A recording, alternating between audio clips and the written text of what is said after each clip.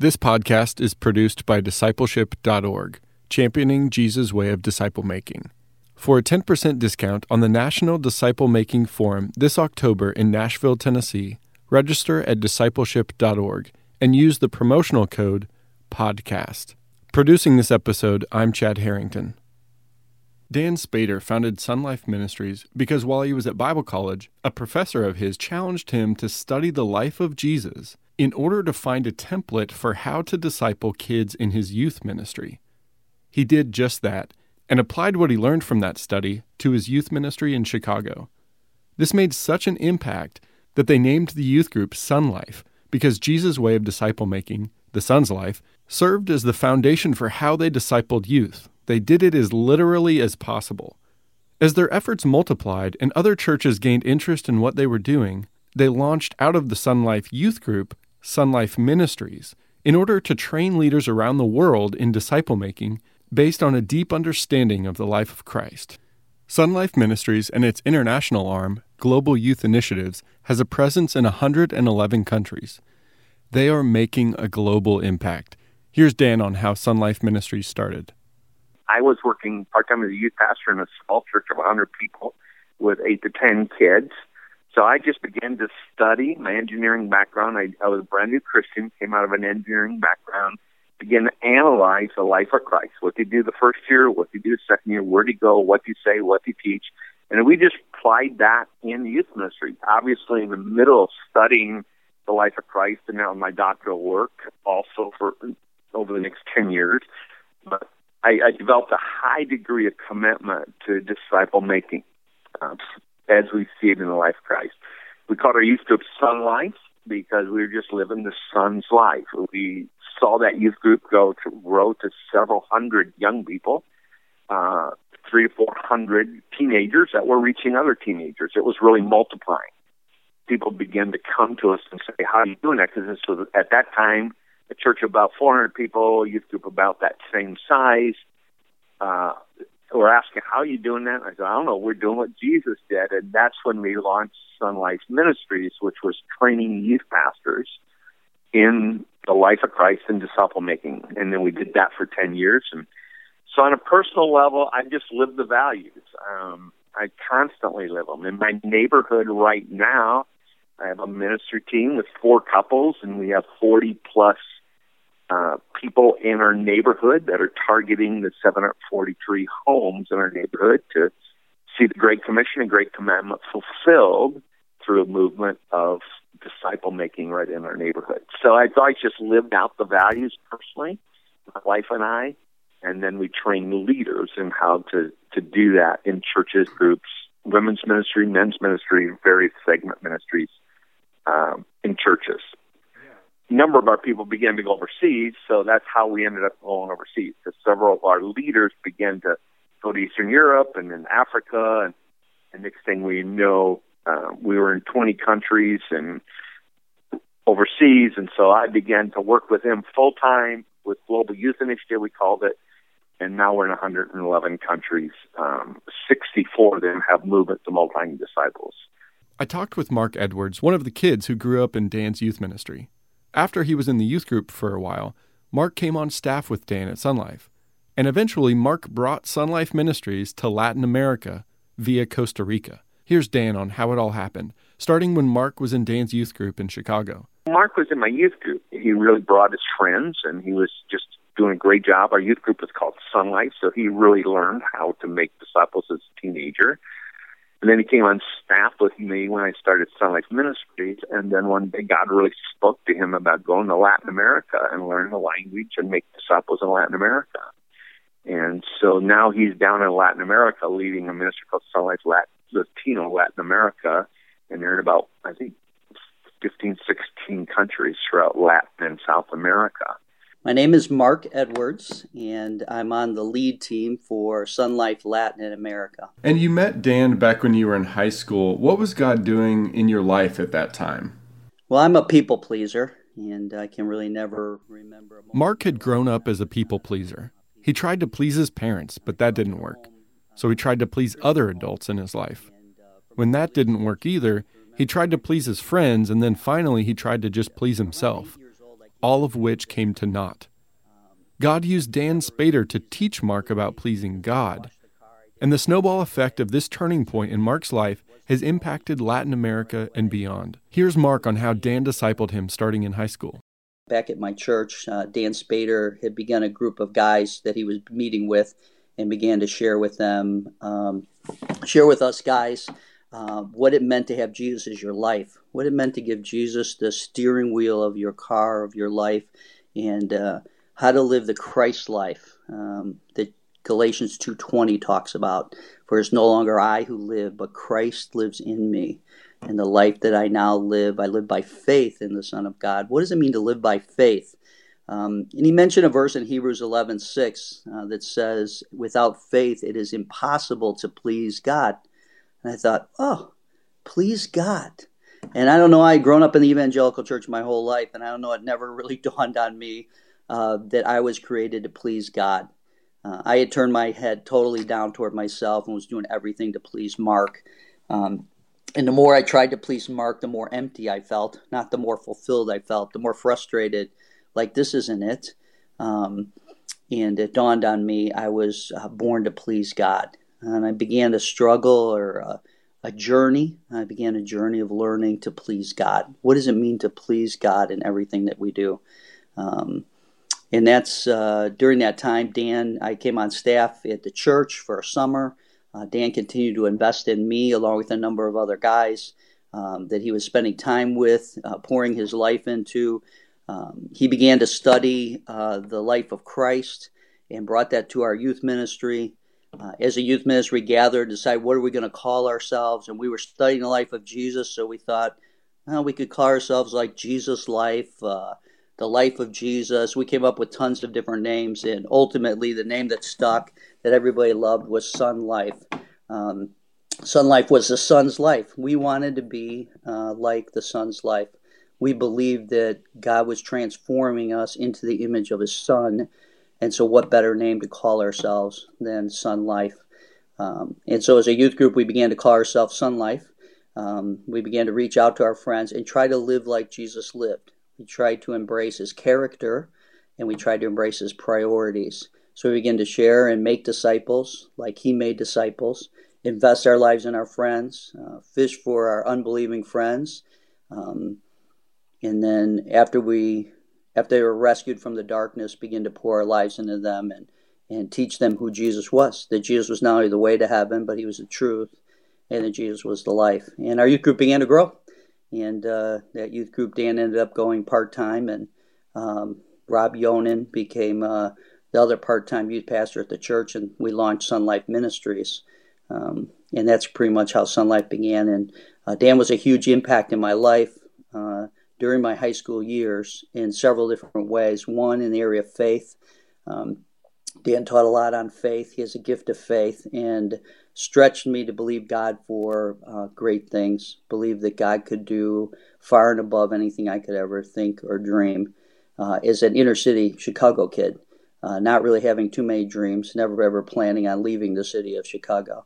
And also in the area of investing your life in other people, investing your life in students, believing that God could do something by faith, seeing people for not who they are, but who they could become if God got a hold of their lives. So Dan spent a lot of time with you when you were back in high school, raised you up, discipled you. So what does that look like in your life now? How are you giving back and investing into other people? Yeah, it's very similar. When we landed in Costa Rica in 1994, we opened our house and began to drill down into the life of Christ, asking how do we begin a movement of multiplication in Latin America? How do we do it like Jesus did it? So we're going back to the life of Jesus, asking how did He do it? Began to draw principles out of the life of Christ. The first thing Jesus did is He incarnated. He became one of us. The Word became flesh and dwelt among us. He dwelt among us. There must be something important in that. So, we got to dwell among the people. So we rented a home among the people, dwelt among the people, opened our home to the high school kids in the area, and slowly they began to come, and we began to explain to them that Jesus was the way. Many of them started to come to Christ, and then we began to pour our lives into them, meeting with them one-on-one in small groups and weekly as a group, teaching them to knowledge Jesus the way, but he was the truth, and then challenging them to embrace Jesus as their life, begin to share Jesus with other people, teaching them that Jesus is the way, the truth, and the life. We did that in one local church for the first 4 years in a town called San Antonio de Belén. At the end of that time, I had four guys, young guys that I had discipled. Three of them left and became youth pastors at other churches. Youth pastor really isn't something they have in Latin America. You're the head youth worker type of thing. So not being paid, they began to go into other churches and do the same thing. So multiplying themselves in the lives of other people, teaching people that Jesus is the way, the truth, and the life. You're listening to the Disciple Makers Podcast. We bring you stories of disciple makers who are making disciples that make disciples. Today's episode is Dan Spader's story. Dan is devoted to training leaders in disciple making based on a deep understanding of the life of Christ. The end product, he says, is not just disciples, but movements of multiplying disciples. I asked him what it was exactly that he did when Sun Life was just getting started, when he discipled kids like Mark by using the life of Christ as his method. We saw primarily the first year and a half, first 18 months, it was relational. John 3:21 and 22, he spent time with his disciples. John the Baptist came and prepared the way. Jesus came under the radar of John the Baptist and began to say, "Come and see and follow me," to the initial disciples. Then about 18 months into it was when he began to form a ministry team. This is Matthew 4:16 and Mark 1:16, where he said, "Follow me, I'll make you fishers of men." There were 5 individuals, James, John, Simon, Andrew, Matthew, that he went deeper with. From that point on in Jesus' life, you find him 17 times with the masses, but 46 times with these few guys. Ultimately, these 5, I call them the starting 5, that he handpicked 18 months into it, became some of the 12, and 2.5 years into it, he chose the 12. And then through them, taught them to reproduce and created a movement of multiplication that within 28 years turned the world upside down. So we built our ministry on those 5 phases of how Jesus built a movement of multiplication. We call it the preparation phase, the foundation phase, the ministry training phase, the multiplied outreach, and then leadership multiplication. But that's basically, we just imitated the life of Christ. What we see Jesus did, we tried to do. Reflecting, we say that a disciple is somebody who follows the resurrected Christ and seeks to emulate his character and priorities. So we listen to and follow the head of the church, the resurrected Christ, but then we imitate his character and his priorities. And we say both character and priorities. So character, obviously, we have a training manual on what the character of Christ looked like in his humanity when he walked on this earth. And then we have a training manual on what his priorities were for making other disciples. And so we just begin to train people to do that, and then they reproduce that in others, and it began to multiply. And that youth group kept growing as students began to reach students. And do you sit down and study the Bible with people? Do you tell stories orally? Do you have them read and then tell you, how do you study the life of Christ with people? Hey, let me interrupt for just a second so that you can hear a brief message from our sponsors. Here they are. Wouldn't it be great if someone who knew what they were doing, who actually had proven results, would just share with you exactly how to make disciples? Hi, I'm Doug Burrier, a decision scientist and a real-life disciple maker. This year I'm discipling 6 of my neighbors. That's crazy. They don't even go to our church. My friends and I made 1,392 disciples last year. So if you're tired of hearing the same old blog and keynote messages, droning on about the why, the need, and the theory, I want to invite you to hear the simple how-tos that have bunches of churches and hundreds of people making thousands of disciples all around the world. How to recruit, how to get them to love reading the Bible, how to transform them, how to run a meeting like a real proven agenda, how to make individual disciples in a group setting, how to give people the wonderful, abundant life that God promised them. This is what I found in Sustainable Discipleship. It's not materials, it's not another program. It's a simple, repeatable set of how-tos. If you're ready for something proven, practical, and different, visit sustainable-discipleship.com. That's sustainable-discipleship.com. The team will be happy to share with you everything God shared with them. All right, let's get back to the episode. Well, and it's a great question. Most people ask, what's the curriculum you use? Now, I've got curriculum. I've got curriculum that talks about how Jesus made disciples. I got curriculum on what were Jesus' priorities. I got curriculum on what were Jesus' character qualities. And it's good stuff, I think. But the bottom line to me, it's not curriculum. It's the investing in a few and teaching them to invest in others. And it doesn't matter so much what I study as long as I'm in the scriptures on the life of Christ. Now, that's a broad concept, okay, because all scriptures point to Jesus. But having said that, I'll back up and say, yeah, we've got a 50-day study called Knowing Him that our guy in Latin America wrote. And for 20 years, he takes 5 young men, and he takes them through a 50-day chronological study of the life of Christ with the premise. He'll do that for 1 year with them. When they're done, they have to repeat it with somebody else. That's why he's got disciples all over Latin America. He just takes 5 a year, takes them through 1 year study chronologically of the life of Christ. It's a study called Knowing Him that we have written. We've got videos for it. We've got podcasts with it. Videos and podcasts are free online. We shot the videos in Israel, but it's just a chronological study of life of Christ. Why? Because we're trying to get people to know the real Jesus that walked in this earth, the real Jesus that made disciples, and how he did it. Yeah. Well, and I say there's several levels of understanding the life of Christ. I'll just, in my journey, I probably spent the first 10 years just studying the message of Jesus. And that, we could spend eternity talking about the message of Jesus. It was profound. That alone is life-changing. But then there's another level. I think the second level, I spent the next 10 years, a lot of my doctoral work, understanding the methods of Jesus. You know, how did he teach? Who did he prioritize? How did he focus on a few methods? And to me, when you understand the methods of Jesus, the message has a whole new meaning.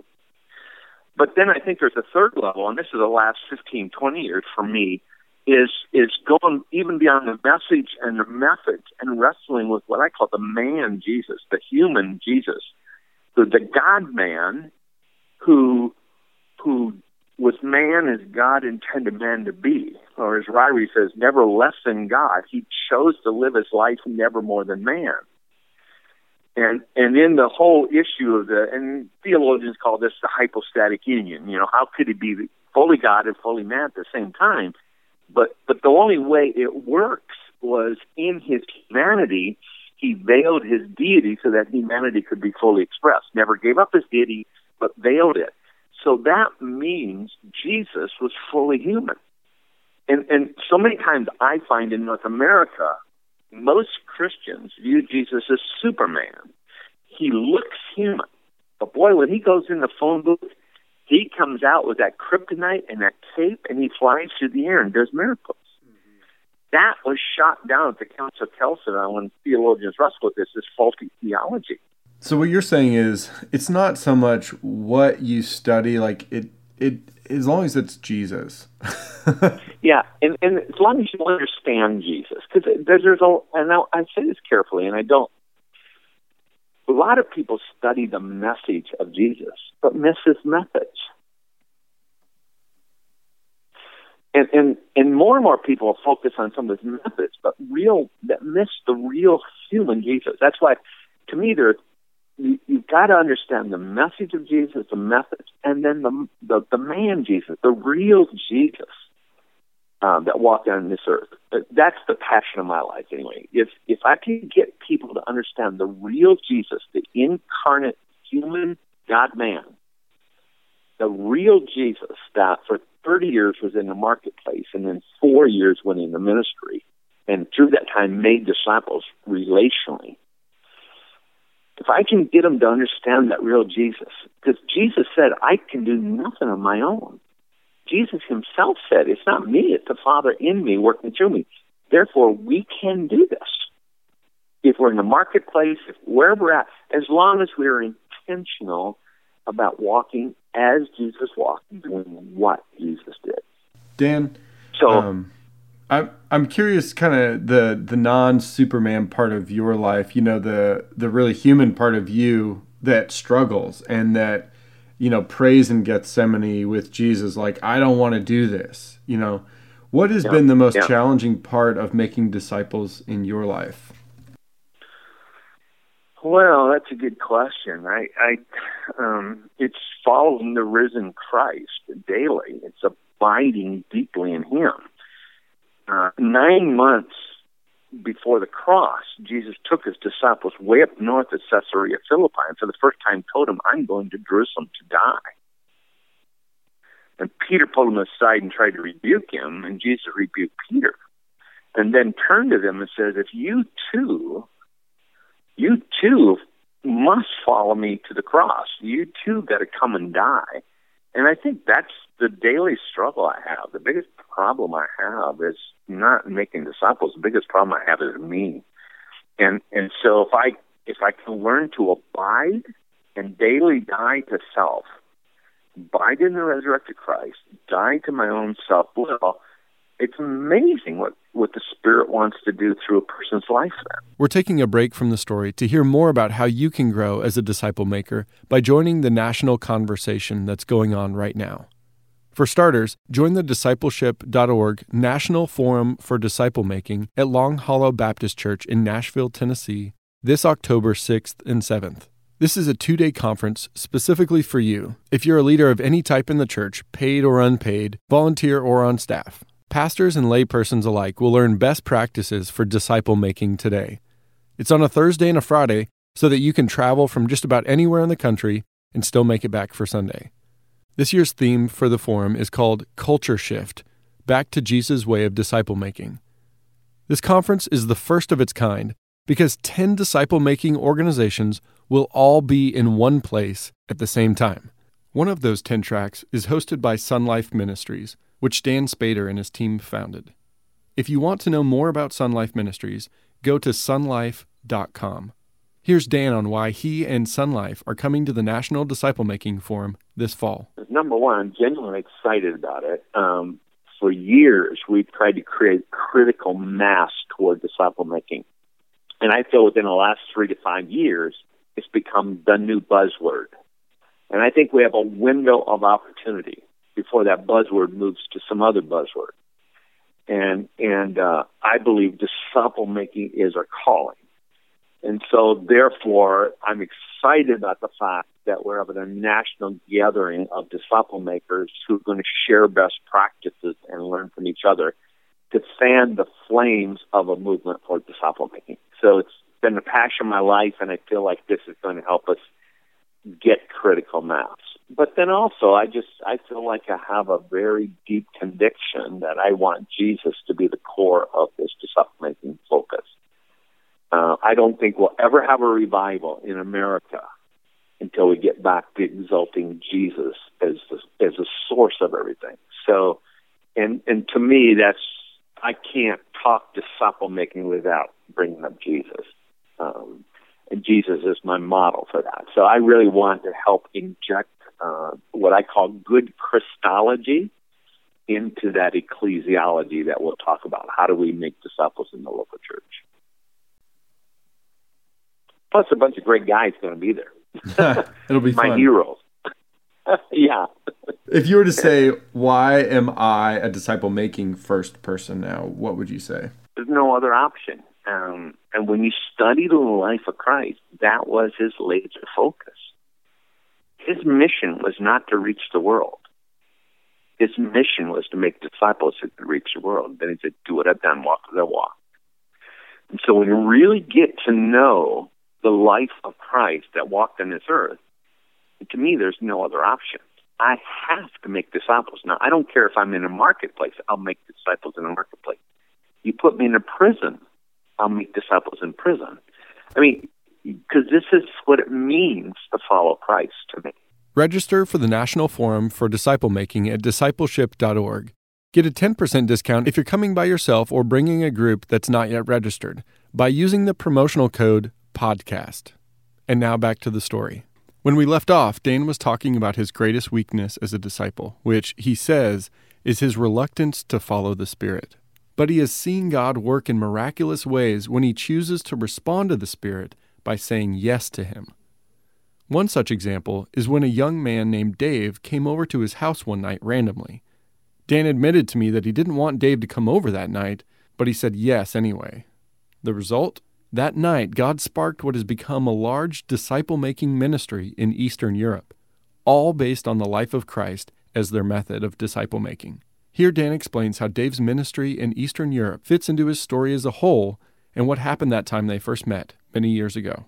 Bottom line, if it had been up to me and my flesh, we would have never met. But he came over. I found out he was launching a youth ministry. He asked me what I do. I said, I train in disciple making. He said, this is what I want to learn. And now he has a staff of 300-400 in Eastern Europe.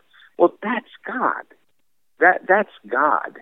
Yeah, I'm Dave Patty, and I serve as the president of Josiah Venture, which is an international mission organization that works in Central and Eastern Europe, training the next generation of leaders there, particularly focused on youth ministry and local churches. I met Dan for the first time actually when in Chicago when I needed someplace to stay, and his brother volunteered Dan, said he had an extra room in his house, and I was just coming through the area, and Dan was in a very busy time, but he opened up his basement, and I had just finished doing a presentation at Moody about our ministry, and came to his house late at night, about 10 o'clock at night, and he and Char were still up. They had just started Sun Life a couple of years before, had very young kids at that time. And just before I went to bed, I asked Dan what he did, and he said he trained youth leaders, and I was just starting into a new ministry where I was going to be responsible for a lot of youth leader training. So I said, what do you teach them? And that conversation continued until well after midnight. It was a life-changing encounter for me. Yeah, I mean, what was life-changing about that? It sounds like he just kind of explained what he did and what he taught them, but like, what about that changed your life exactly? There were a couple things he shared that were really revolutionary to me. One was the whole concept that Jesus' first disciples, many of them were probably teenagers. And so as we think about building a youth ministry, Jesus is really our example, and I never thought about that. And then the whole concept of studying the life of Christ, not just for content, but also for how he went about disciple making. And then the thought of how a ministry grows over time, particularly at the beginning of a ministry, you have different priorities than at the end, and that you can trace those priorities, those disciple making priorities in the life of Christ. Those thoughts were just totally new to me and set up paradigms that I've worked out of for the many years since then, almost, maybe 30 years since then. That was in the early 80s. It was probably 1986 or something like that. So, again, one of those life-changing encounters. And it all made sense to me. The fact that it was rooted in Scripture, the focus on disciple-making, the intentionality of a strategy based on the life of Christ, just clicked in my mind. It totally made sense. Okay. And then what happened next in your life after that encounter? One of the things I appreciate about Dan was that he didn't. He saw disciple making as a lifestyle, not as a manual, as a program. And I think he saw that I was really interested in that. Not long after that, I got an email from him saying, if you would be willing to come out to one of our trainings, I'll actually pay your way. And so I was a poor beginning missionary, and the fact that he reached out like that, he sent me some tapes to listen to so I could get up to speed with the foundational material they covered. And then I flew out and took part in one of the Sun Life trainings. But that wouldn't have happened if he hadn't personally reached out to me and he hadn't kind of spotted me. And I think that's one of the keys in good disciple making is you see that in the life of Christ, that he didn't just kind of passively wait for people to come to him. He spotted key leaders and went after them. And a good disciple maker does that. He doesn't just wait for people to come to him. So Dan took quite a bit of initiative early on. After his initial meeting with Dave, Dan visited Europe to help Dave train their team there. This was early on in their ministry in Eastern Europe. Then Dan had Dave flown back to the States so he could get more training. Dave came back at another point, this time as a staff member at Sun Life, while he was earning his master's degree at Wheaton. So their discipling relationship continued for decades after that initial meeting, even if it's comprised of relatively brief encounters. You know, I'd say Dan's been discipling me for 30 years now, and sometimes it's just one or two contacts a year. Every time I'd be back in the States, I'd look him up and we'd sit down for coffee.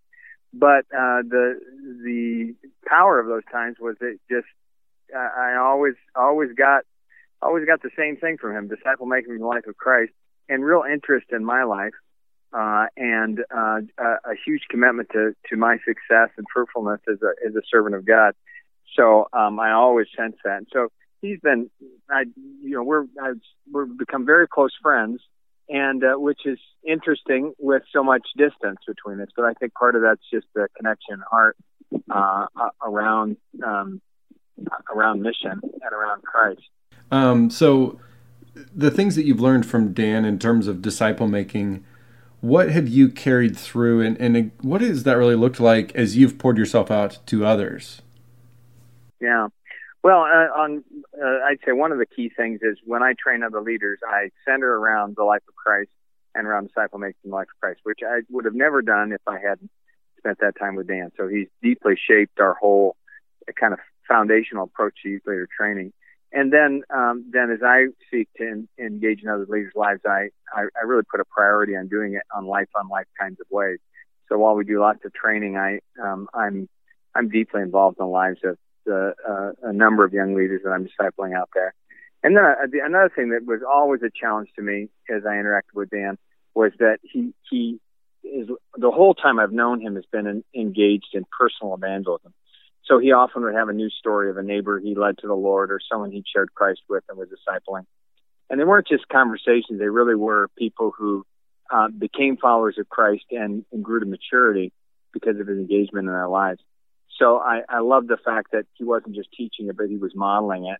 And that's something I've tried to do in my ministry too, is just always be sharing the gospel and making disciples. And got an opportunity just 2 weeks ago to lead some of the Lord in our village, and just try to consistently be sharing Jesus. And that's something that I learned. After my time in Wheaton with Dan, we started a ministry in Central and Eastern Europe with just two couples, and we've grown to over 310, it's about 315 on our team right now, working in 13 countries of Central and Eastern Europe. And we'll train in a typical year, we'll train about 6,000 young leaders across the region. So I get to apply those disciple-making principles not only with our 300-member team, but with lots of leaders across the region. So the ripple effect of Dan's investment in my life has just been really huge in terms of the thousands of people that have been impacted in Central and Eastern Europe because of his investment in me. When Dave left your house that night after you were tired, what did you think was going to happen? I didn't think much. Well, we stayed up until 2 a.m. because we got so excited talking about Jesus and opening our Bibles. We stayed up until 2, 3 that morning, and I got all kinds of new energy. I didn't think anything would happen. But then 2 years later, he came back and said, God's calling me to launch this ministry in Eastern Europe. And could I come and study with you for a while? So he came, went through all of our training. He said, this is what we've got to do. And now he's got a whole team of unbelievably gifted indigenous leaders in 12, 13 countries of Eastern Europe. It's just the best in my mind, best missions group I know of.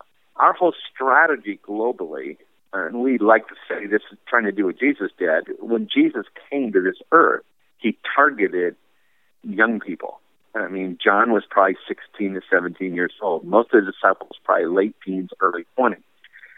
And so we try to target young people. That's what's called Global Youth Initiative, because if you reach a person when they're young, they got 40 years ahead of them, and they don't have that much to unlearn. So our whole strategy globally is targeting youth. Now, globally, youth is 30 and under, but in America here, it tends to be teenagers or college students. So, Dan, one of the things I noticed on your website for Sun Life Ministries, I know you're more with Global Youth Initiative now, but it said, how do you know when you've made a disciple? How would you answer that question? Well, when they reproduce. I literally say here at the training at Southeast where I'm at, and I've said it with years of Sun Life, you haven't made a disciple until they make a disciple.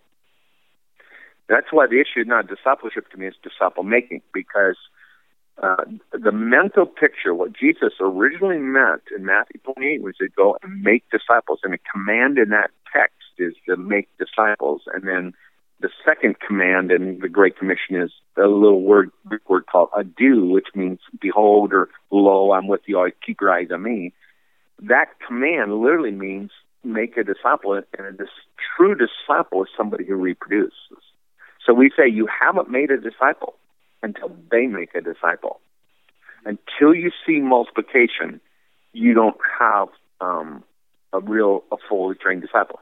So one time in the Bible when Jesus was full of joy by the Holy Spirit, and I think he was always full of joy, Hebrews 1:9, he was exalted above his companions with the oil of gladness.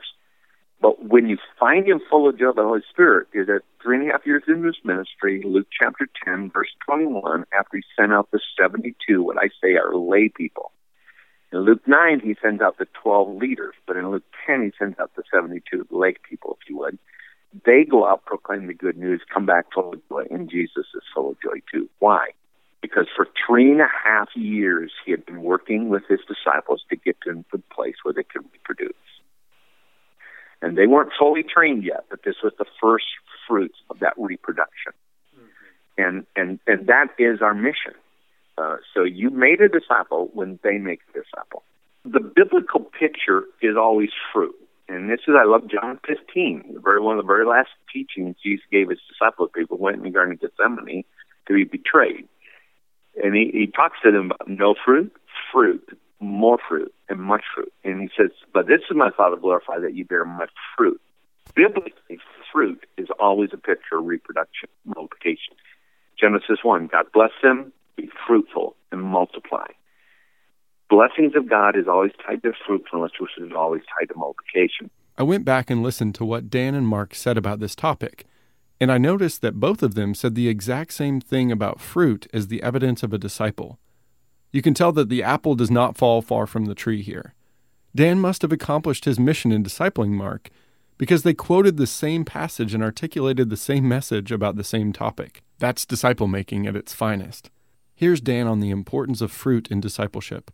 By the way, neither of them heard the other person's interview before I talked to them. Notice how similar what Dan says is to what Mark said. They must be following the same person. Mark, I asked Dan how he knows when he's made a disciple. How would you answer that question? How do you know when you've made a disciple? For me, when I think about making a disciple, I think about illustrations like parenting. How do you know when someone's a parent?